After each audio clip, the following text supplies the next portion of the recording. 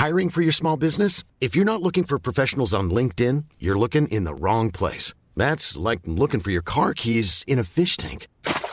LinkedIn helps you hire professionals you can't find anywhere else, even those who aren't actively searching for a new job but might be open to the perfect role. In a given month, over 70% of LinkedIn users don't even visit other leading job sites. So start looking in the right place. With LinkedIn, you can hire professionals like a professional. Post your free job on linkedin.com/people today.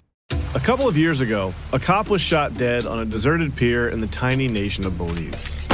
The only other person there that night was a frightened young woman, found covered in blood. By all appearances, it was an open and shut case. But not in Belize, where this woman was connected to a mysterious billionaire who basically runs the place. Justice will not be served in this case. She's gonna get away with it. Or will she? White Devil, a Campside Media original. Listen wherever you get your podcasts.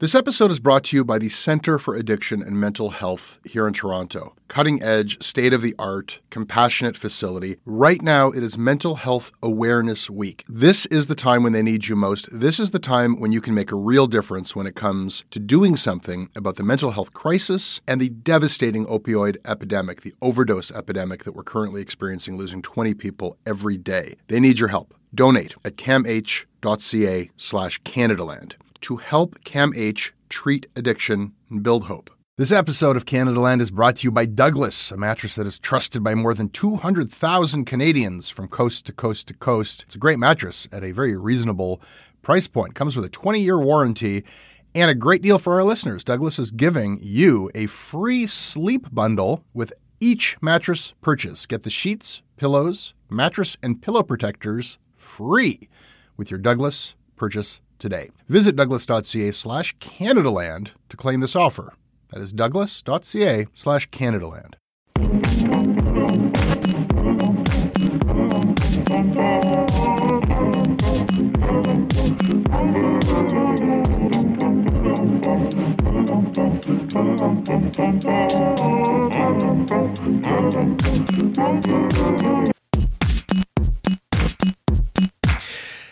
What exactly is going on at the Globe and Mail, at Canada's national newspaper, the paper of record, as some people consider it in Canada? What's been happening, beyond the usual everyday massacre that is occurring in just about every newspaper in the world? The round after round of budget cuts, the buyouts, all of that is to be expected.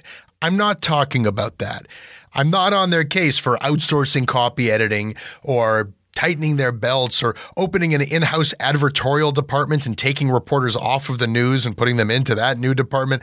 I'm not talking about their move into video or the memos that got sent out that the Globe and Mail is going to be really sexy from now on. All of those things that people laughed at that got them heat, that's all to be expected. That is the strategy for survival that they have embarked upon. I'm not questioning any of that. What I'm wondering about are the captains of that strategy. So many of them have jumped ship. Editors at the top of the masthead making very surprising departures from the Globe and Mail. And then the other week, the ousting of the editor-in-chief, of John Stackhouse, the man with the plan, the guy who was in charge of the redesign of the Globe and Mail into more of a magazine format, the guy who erected the paywall that was going to take Globe and Mail into the digital age. They fired him. Of course, I don't really know that they fired him. They didn't say it like that. They didn't really say much at all. Philip Crawley, the publisher of the Globe and Mail, has not given one interview to the press about this move, which, as far as I can tell, came as a complete shock to everyone.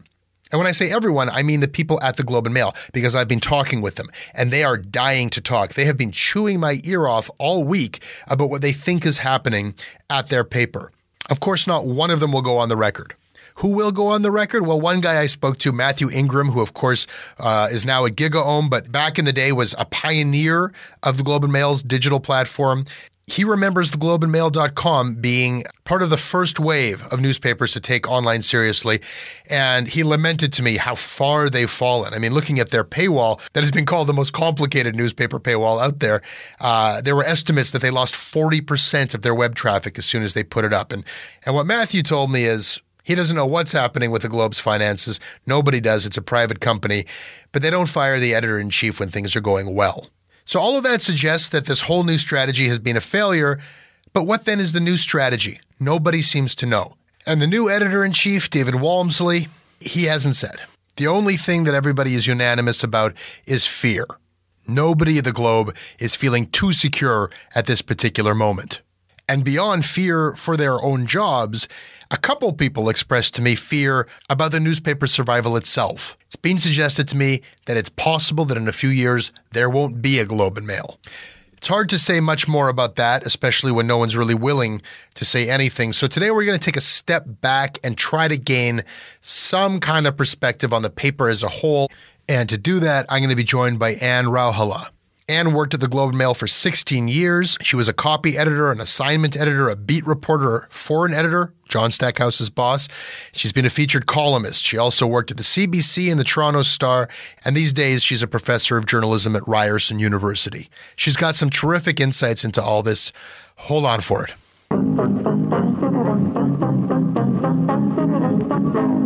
This episode is brought to you by Douglas, a mattress trusted by more than 200,000 Canadians from coast to coast to coast. Trust is important. There are a lot of mattress lies out there, a lot of mattress liars. And I didn't intend the pun, but it occurred to me that there is one as I was saying those words. Listen, I am not lying to you. I have experienced the Douglas mattress. It is an exceptional mattress at a surprisingly affordable price point. It is a mattress that sleeps cool, doesn't have that weird thing in the summer where the mattress gets like an oven. It's a very good product. It's delivered to your house in a box. You don't have to go to a big mattress store. It is a medium firm mattress, which is what Canadians prefer, and it comes with a 365-night trial and a 20-year warranty. What more can I tell you? Douglas is giving our listeners a free sleep bundle with each mattress purchase. Get the sheets, pillows, mattress, and pillow protectors free with your Douglas purchase today. Visit douglas.ca/Canadaland to claim this offer. This episode is sponsored by BetterHelp.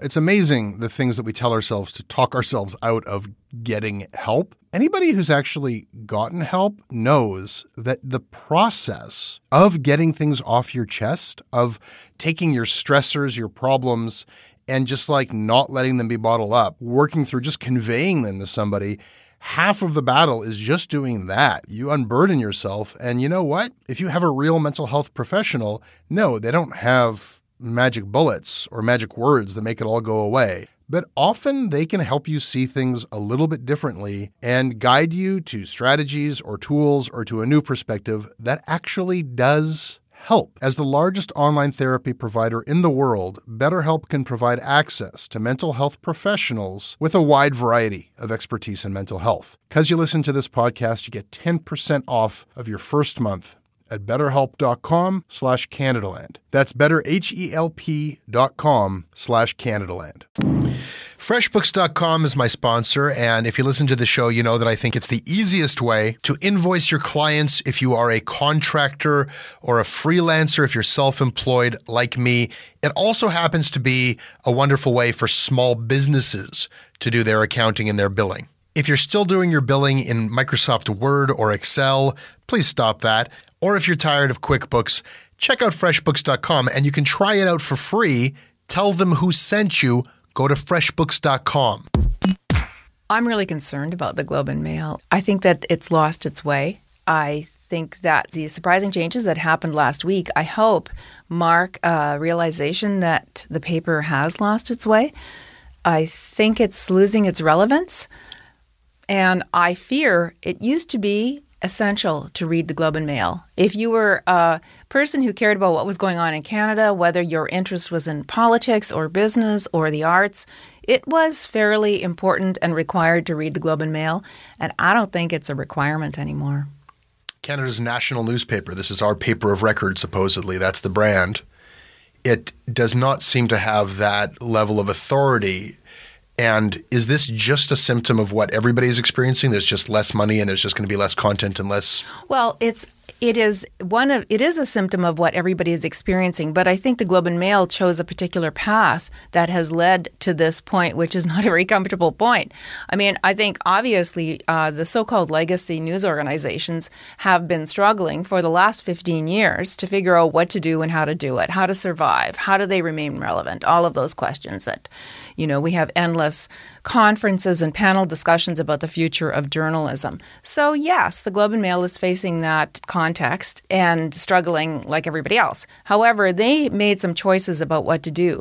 You know, when I think about what kind of an analogy to draw, I think not so much about the sinking ship, which is the one everybody likes to use at the Globe and Mail, but more let's say a club, a social club. Mm-hmm. And the Globe and Mail Social Club was always a club for the people who had leather patches on their elbows and smoked a pipe and knew the right people and probably had relatives who were born in somewhere on the British Isles, or at the very least somewhere in Northern Europe.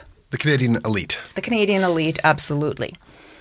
And the Globe and Mail at several points in the past couple of decades seemed to decide that it was better to make the membership in its club smaller and smaller. And I was certainly there for some of that. We were getting constant messages about how what really mattered was the caliber of our readers. They were MOPEs, professional. I can't even remember what MOPE stands for, but professional, educated, mover and shaker kind of readers. Uh-huh. We wanted the MOPEs. It didn't matter that we didn't have that many readers, or we didn't have as many readers as the Star. What mattered was that our readers were better readers. Okay, and that was an idea that you could sell a little bit back when the Globe and Mail was really important in the 80s and 90s. The Toronto Star, on the other hand, decided that its social club was not going to restrict its membership. It was going to isolate what it did well and expand its membership. When you look at the Globe and the Star as a reader today, it's fairly clear which path worked out well. The Star still has news in it. Yes, exactly. The Star still has news in it. And even though, like everybody else, I'm checking Twitter and Facebook and, looking at Reddit or whatever, but I'm still occasionally reading things that surprise me in the Toronto Star. I don't feel like I'm ever reading anything that surprises me in the Globe and Mail. I don't feel that it's reporting what's important. For me, personally, as a citizen, as a former Globe and Mail editor, as a journalism professor who cares about the business, and as a political observer, if not entirely a political animal, the turning point was the Globe and Mail's failure to cover the G20 fiasco in downtown Toronto a couple of years ago. The failure to cover it adequately and give it its due importance. That what it looked like was the Globe and Mail had decided, the editors of the Globe and Mail decided it was more important to not antagonize the large and small C conservative readership by raising questions about the loss of civil liberties that we endured that weekend. And instead just sort of say, oh, well, let's turn the page and let's go and see what the price of oil is this week. Can we just shuffle along to the ROB and see what's happening? The ROB is a report on business. What has Ian Brown seen on the mountain this week? Yeah, exactly. I don't want to go up that mountain. Anyway. This is a story that the G20, the younger readers who are not reading the Globe, this is a story about Toronto becoming a police state for a number of days. Absolutely. Well, there were so many layers in which it was unbelievable that you can probably still hear my indignation in my voice now. It's almost 4 years later. I'm still shocked. The Globe and Mail, the fine old newspaper, didn't cover the second largest mass arrest in Canadian history. It used to be, I don't know, nobody ever asked me this question, but it used to be talked about in the Globe and Mail newsroom that the old managing editor, Clark Davey, one of the first questions he would ask new summer students would be, what can you tell me about the Winnipeg General Strike? Or something like that, right? In other words, you were supposed to know something about the Canadian political context and about Canadian political history. You were supposed to care about such niceties as civil liberties. And for the Globe to fail to jump on it with the full force that it could have and should have done really disappointed me. And it is no reflection on the intelligence and the grit and the talent that still exists in that newsroom, because despite the mass exodus last year, there's still a lot of those characteristics. It was a failure back in 2010 to understand how truly outrageous it was that our city became an armed camp. Mm-hmm. Well, I could certainly understand, what's happened to media and that there's so many people crowding the space, why if you had a brand like the Globe and Mail, you would want to take the high road and be the prestige brand. But a newspaper can't be more prestigious than the news. Yeah. John Stackhouse was brought on to be a newsman, to be a reporter's reporter, and to usher in the digital age. That's what he was here to do. So what happened? How did that not work out? Or what's your read on? And I think we can say, to the question that they have yet to answer, did he jump or was he pushed? I mean, it seems clear to me, but what's your thought?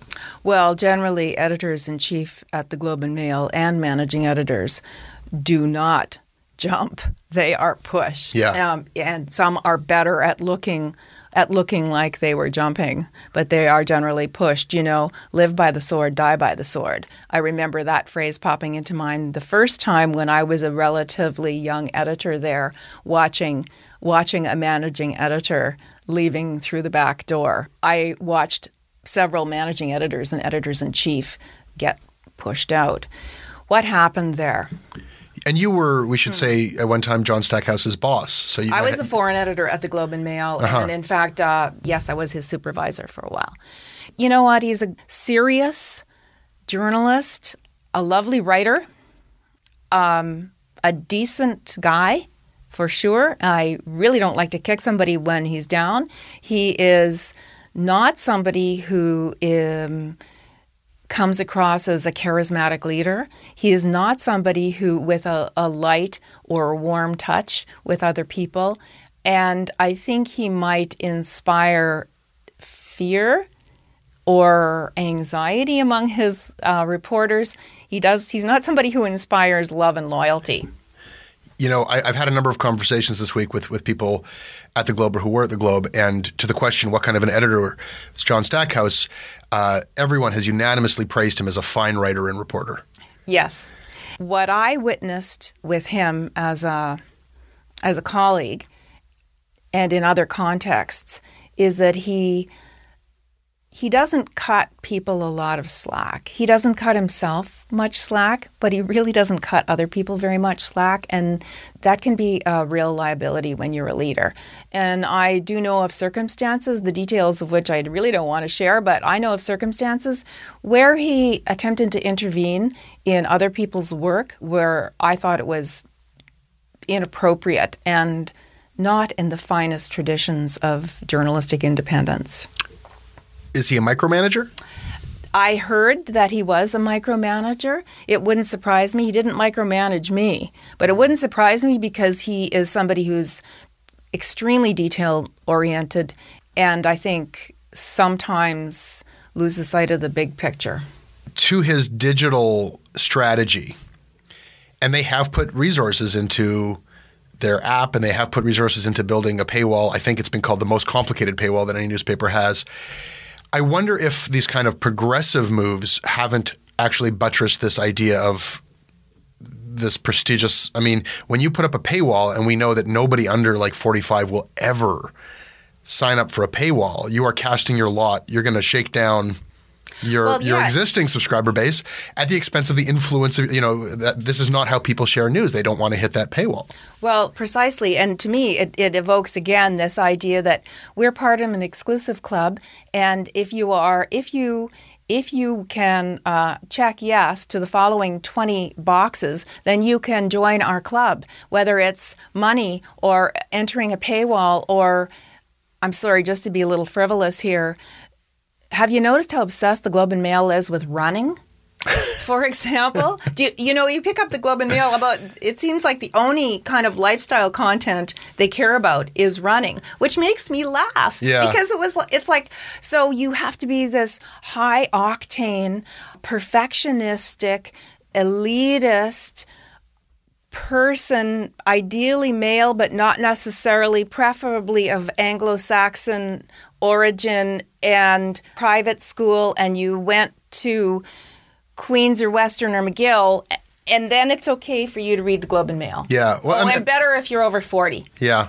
Right. So, you know what, if you keep making, talking about, I'm jumping metaphors here, but, they talk about news or legacy organizations circling their wagons. In this case, they've circled the wagons so small that there's just nothing there but a burnt out campfire in the center. Yeah. And this isn't something from 20 or 30 years ago. This is something Philip Crawley just a few months ago said our target reader makes $100,000 or more a year. Right. And when I should almost be a Target Globe and Mail reader. Since I worked there, I should be a Globe and Mail reader, and I am not. I let my subscription lapse a year or two ago because I was so distressed by what I was not seeing in the paper. Yeah. I still miss a couple of outstanding writers. I mean, easy to, I miss John Doyle's humor. I miss Jeff York's reporting and, Andre Picard and Marcus G's acute analysis of what's going on. But actually, I can just go read that handful of the stuff by those handful of people if I want to anytime. So why do I have to endure the whole paper? And this nagging that I should be a long distance runner. A friend said, with the paywall, you hit 10 articles and that's it. And he said, that's fine. That's what I need. 10. We've had that conversation. Yes, I've had that conversation. 10's more than enough. Thanks. But there is so much talent there. And not to take a swipe, it might have sounded that way earlier with Ian Brown. He's an excellent writer, but it doesn't seem like they're really drawing his best work or demanding it necessarily. Well, plus, there have been other factors, too, within the Globe and Mail newsroom, most notably the failure of the Globe's upper management to deal effectively and meaningfully with the plagiarism accusations. With Peggy Wente. Yeah, exactly, a year or two ago. Now, that may seem irrelevant or small potatoes to some people who are Globe readers, but I know people across the industry because of what I do now. And that conversation about why the Globe did not act more meaningfully about those accusations, that was pretty much all a lot of people were talking about for a very long time. It did not only damage the Globe's reputation, it damaged the reputation of, I think, journalists across the board. There were a lot of people who were really concerned about that. Well, and if your brand is prestige and authority, Yes, precisely. I mean, all in all, it appeared to be handled very poorly at the level of Stackhouse and up. That's what it looked like to me. And internally to morale, I spoke to a number of younger journalists there who knew that they would never have survived a whiff of. Yes, absolutely. I'm glad you reminded me of that. What that did to the Globe and Mail morale was remarkable. It was killing. It was, I think, unnerving to people to see how someone could do something that anyone else would be fired for. That was the phrase. The first 10 words out of everybody's mouth at the cocktail parties was, if anyone else had done that, they would be toast. Yeah. And you get to the situation now where in a landscape where there are no media jobs, people are quitting. And some of the best people are quitting. As a not so young but younger reader, when I saw Carl Wilson leave the Globe and Mail, you've got a writer there who is internationally respected as a music writer and critic.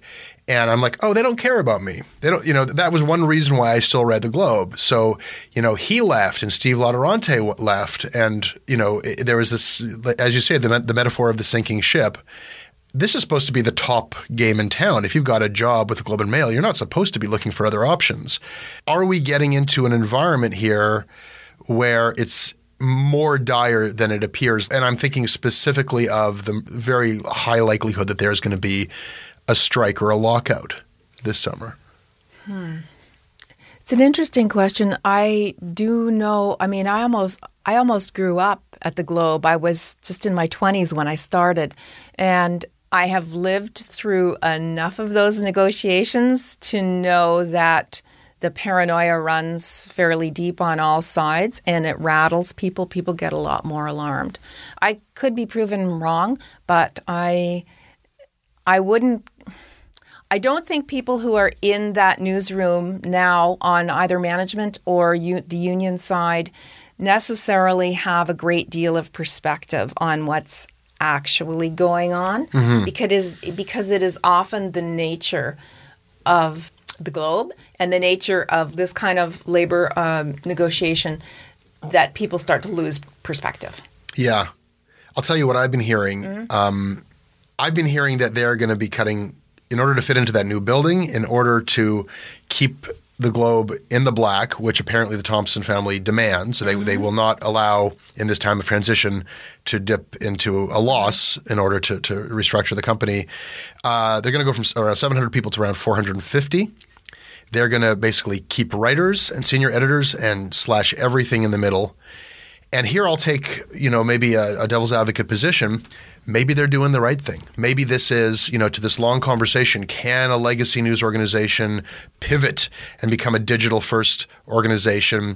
Can a dinosaur give birth to a mammal? If you were building a news organization from the ground up, you would not include layers and layers of editors and sub-editors and copy editors. You would outsource everything you can, and you would have people like working from home, filing, and you'd keep it as light as you can at those expensive top layers.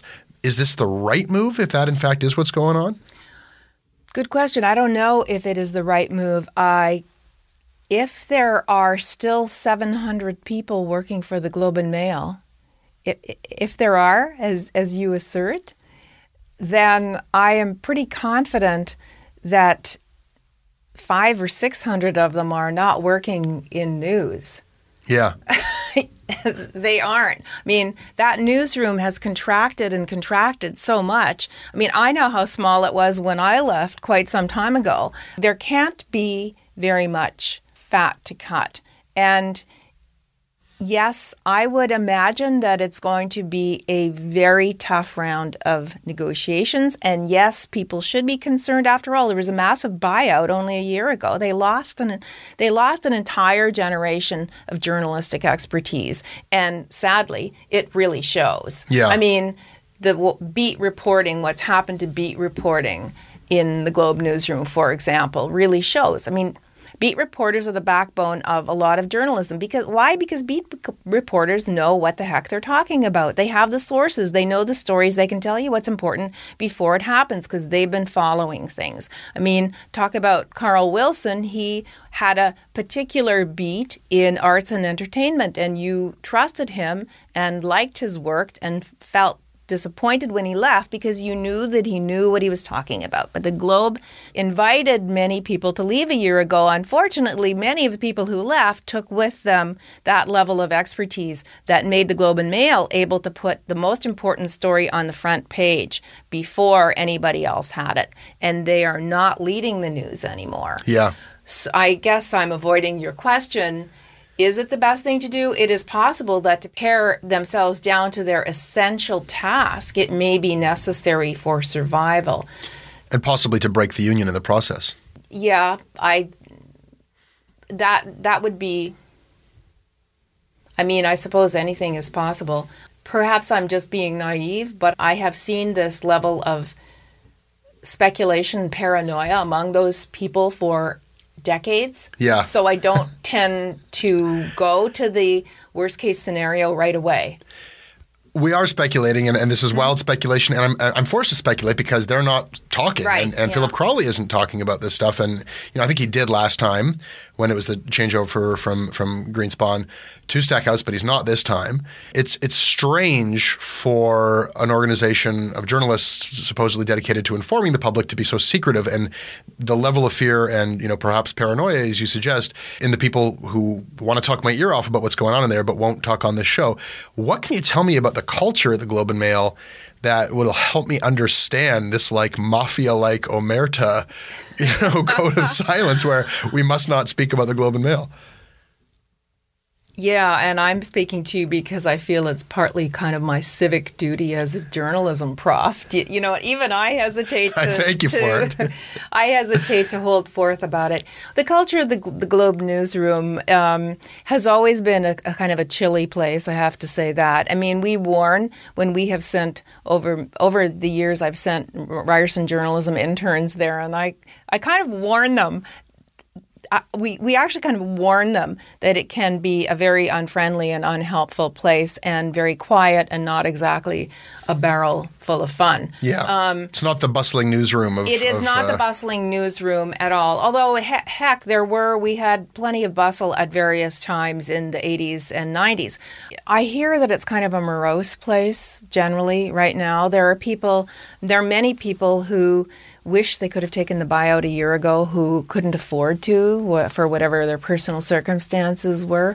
And I know there are people who felt disappointed about what's going on at the top, the same kind of disappointment I felt, whether it's dissatisfaction with how Peggy Wente's stuff was handled or dissatisfaction about, say, just G20 as an example. Or Jan Wong beforehand. And we haven't even talked about Jan Wong. Yeah, Jan Wong beforehand. There's been a lot of dismay about what has gone on, and I think too it invites being extremely careful and keeping your head down.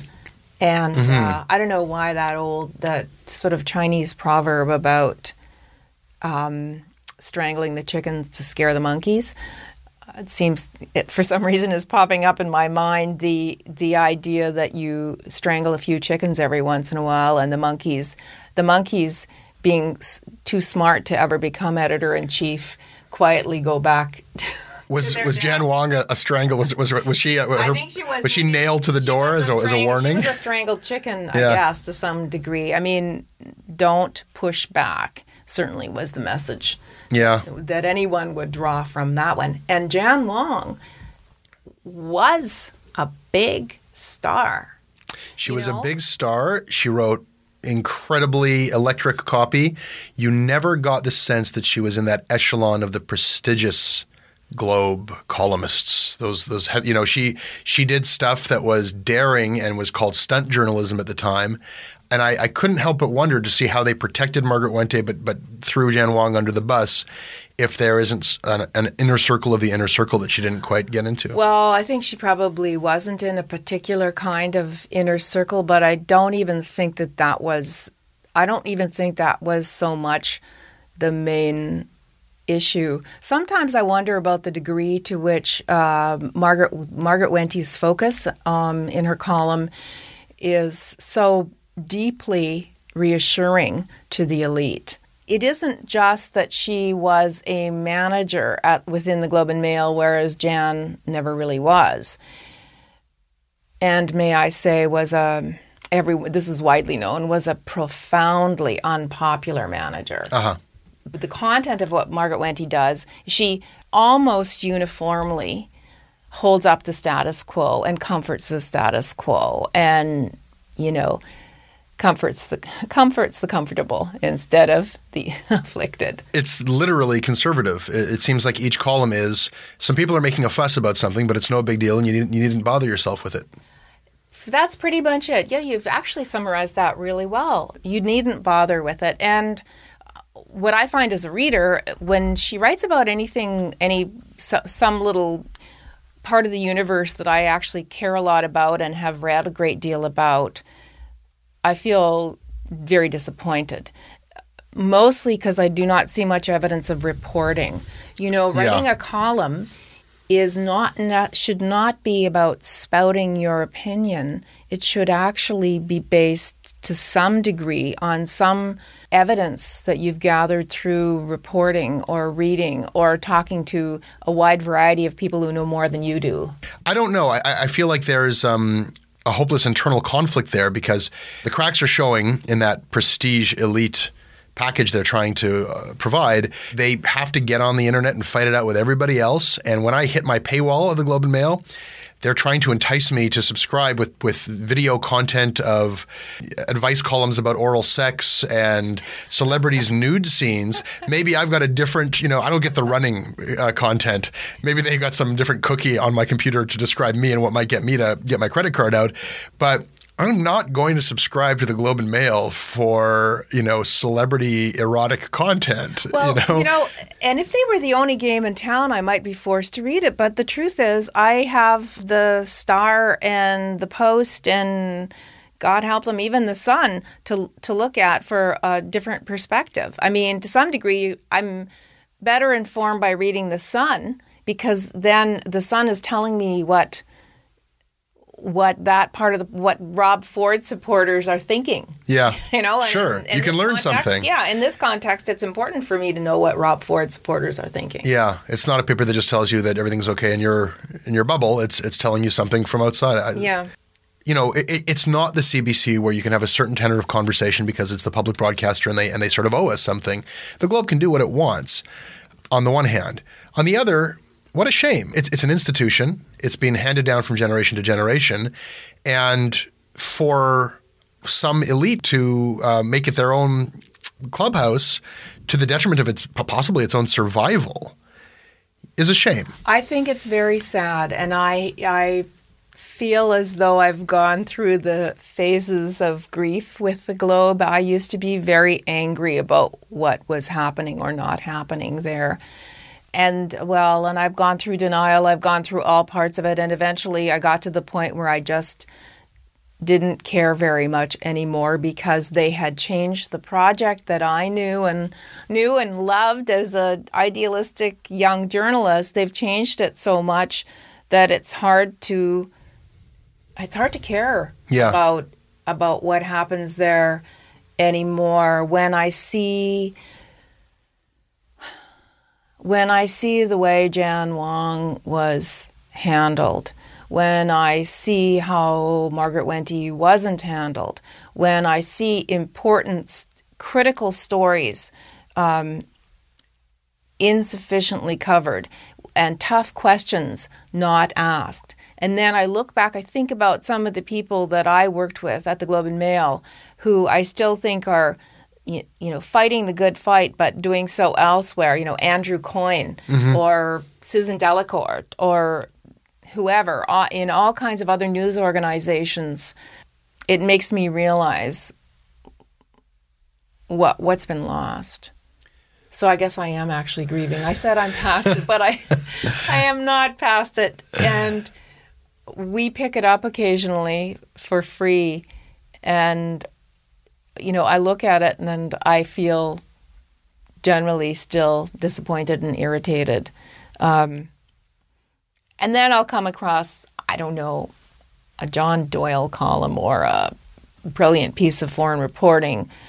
And there's an area where the Globe still, is carrying its banner proudly. Yeah, and that's John.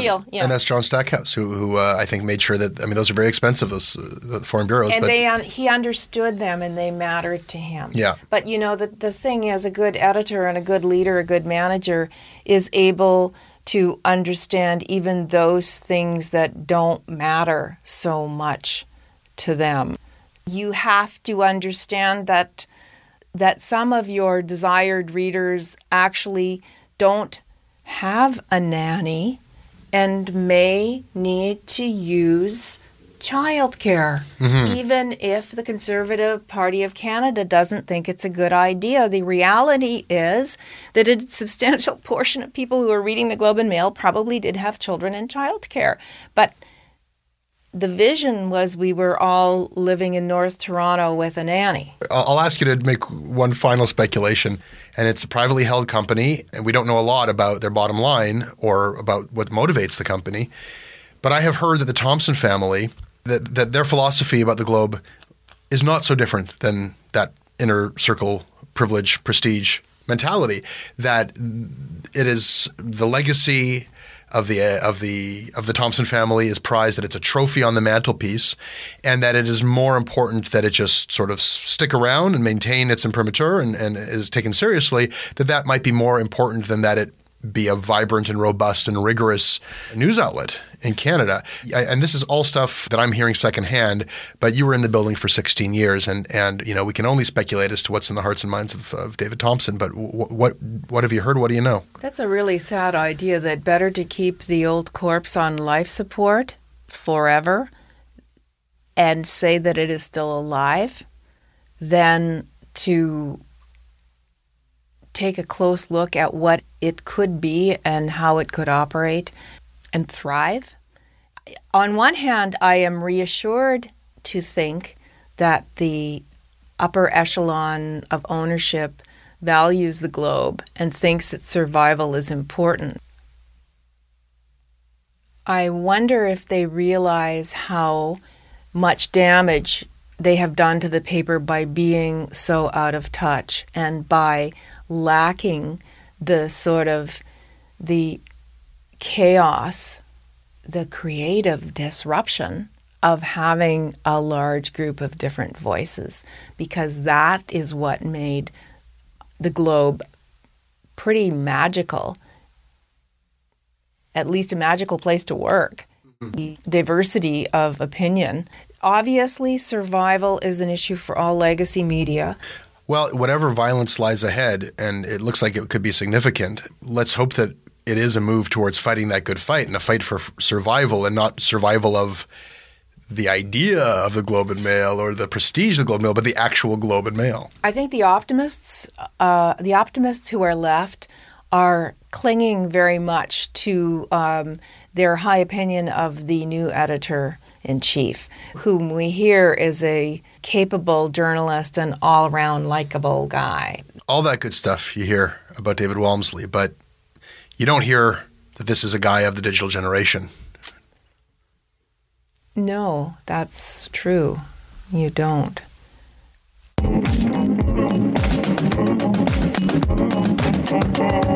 Well, that is your Canada Land show. I hope you enjoyed it. You can always email me at jesse@jessebrown.ca. I read everything you send. I write back when I can. I'm also on Twitter at Jesse Brown. The website is at CanadaLandShow.com. I will have another podcast for you on Monday. If you like this show, recommend it.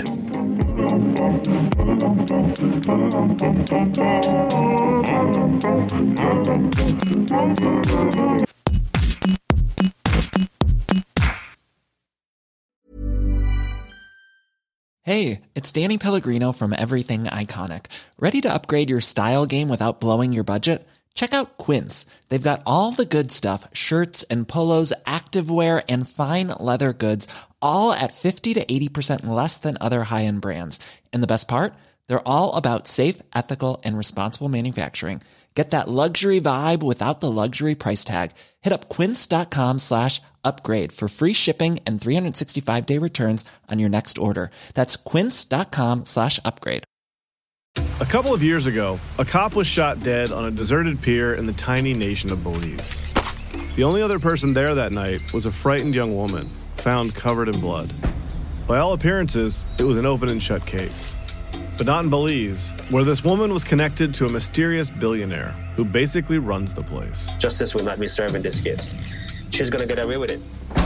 Or will she? White Devil, a Campside Media original. Listen wherever you get your podcasts.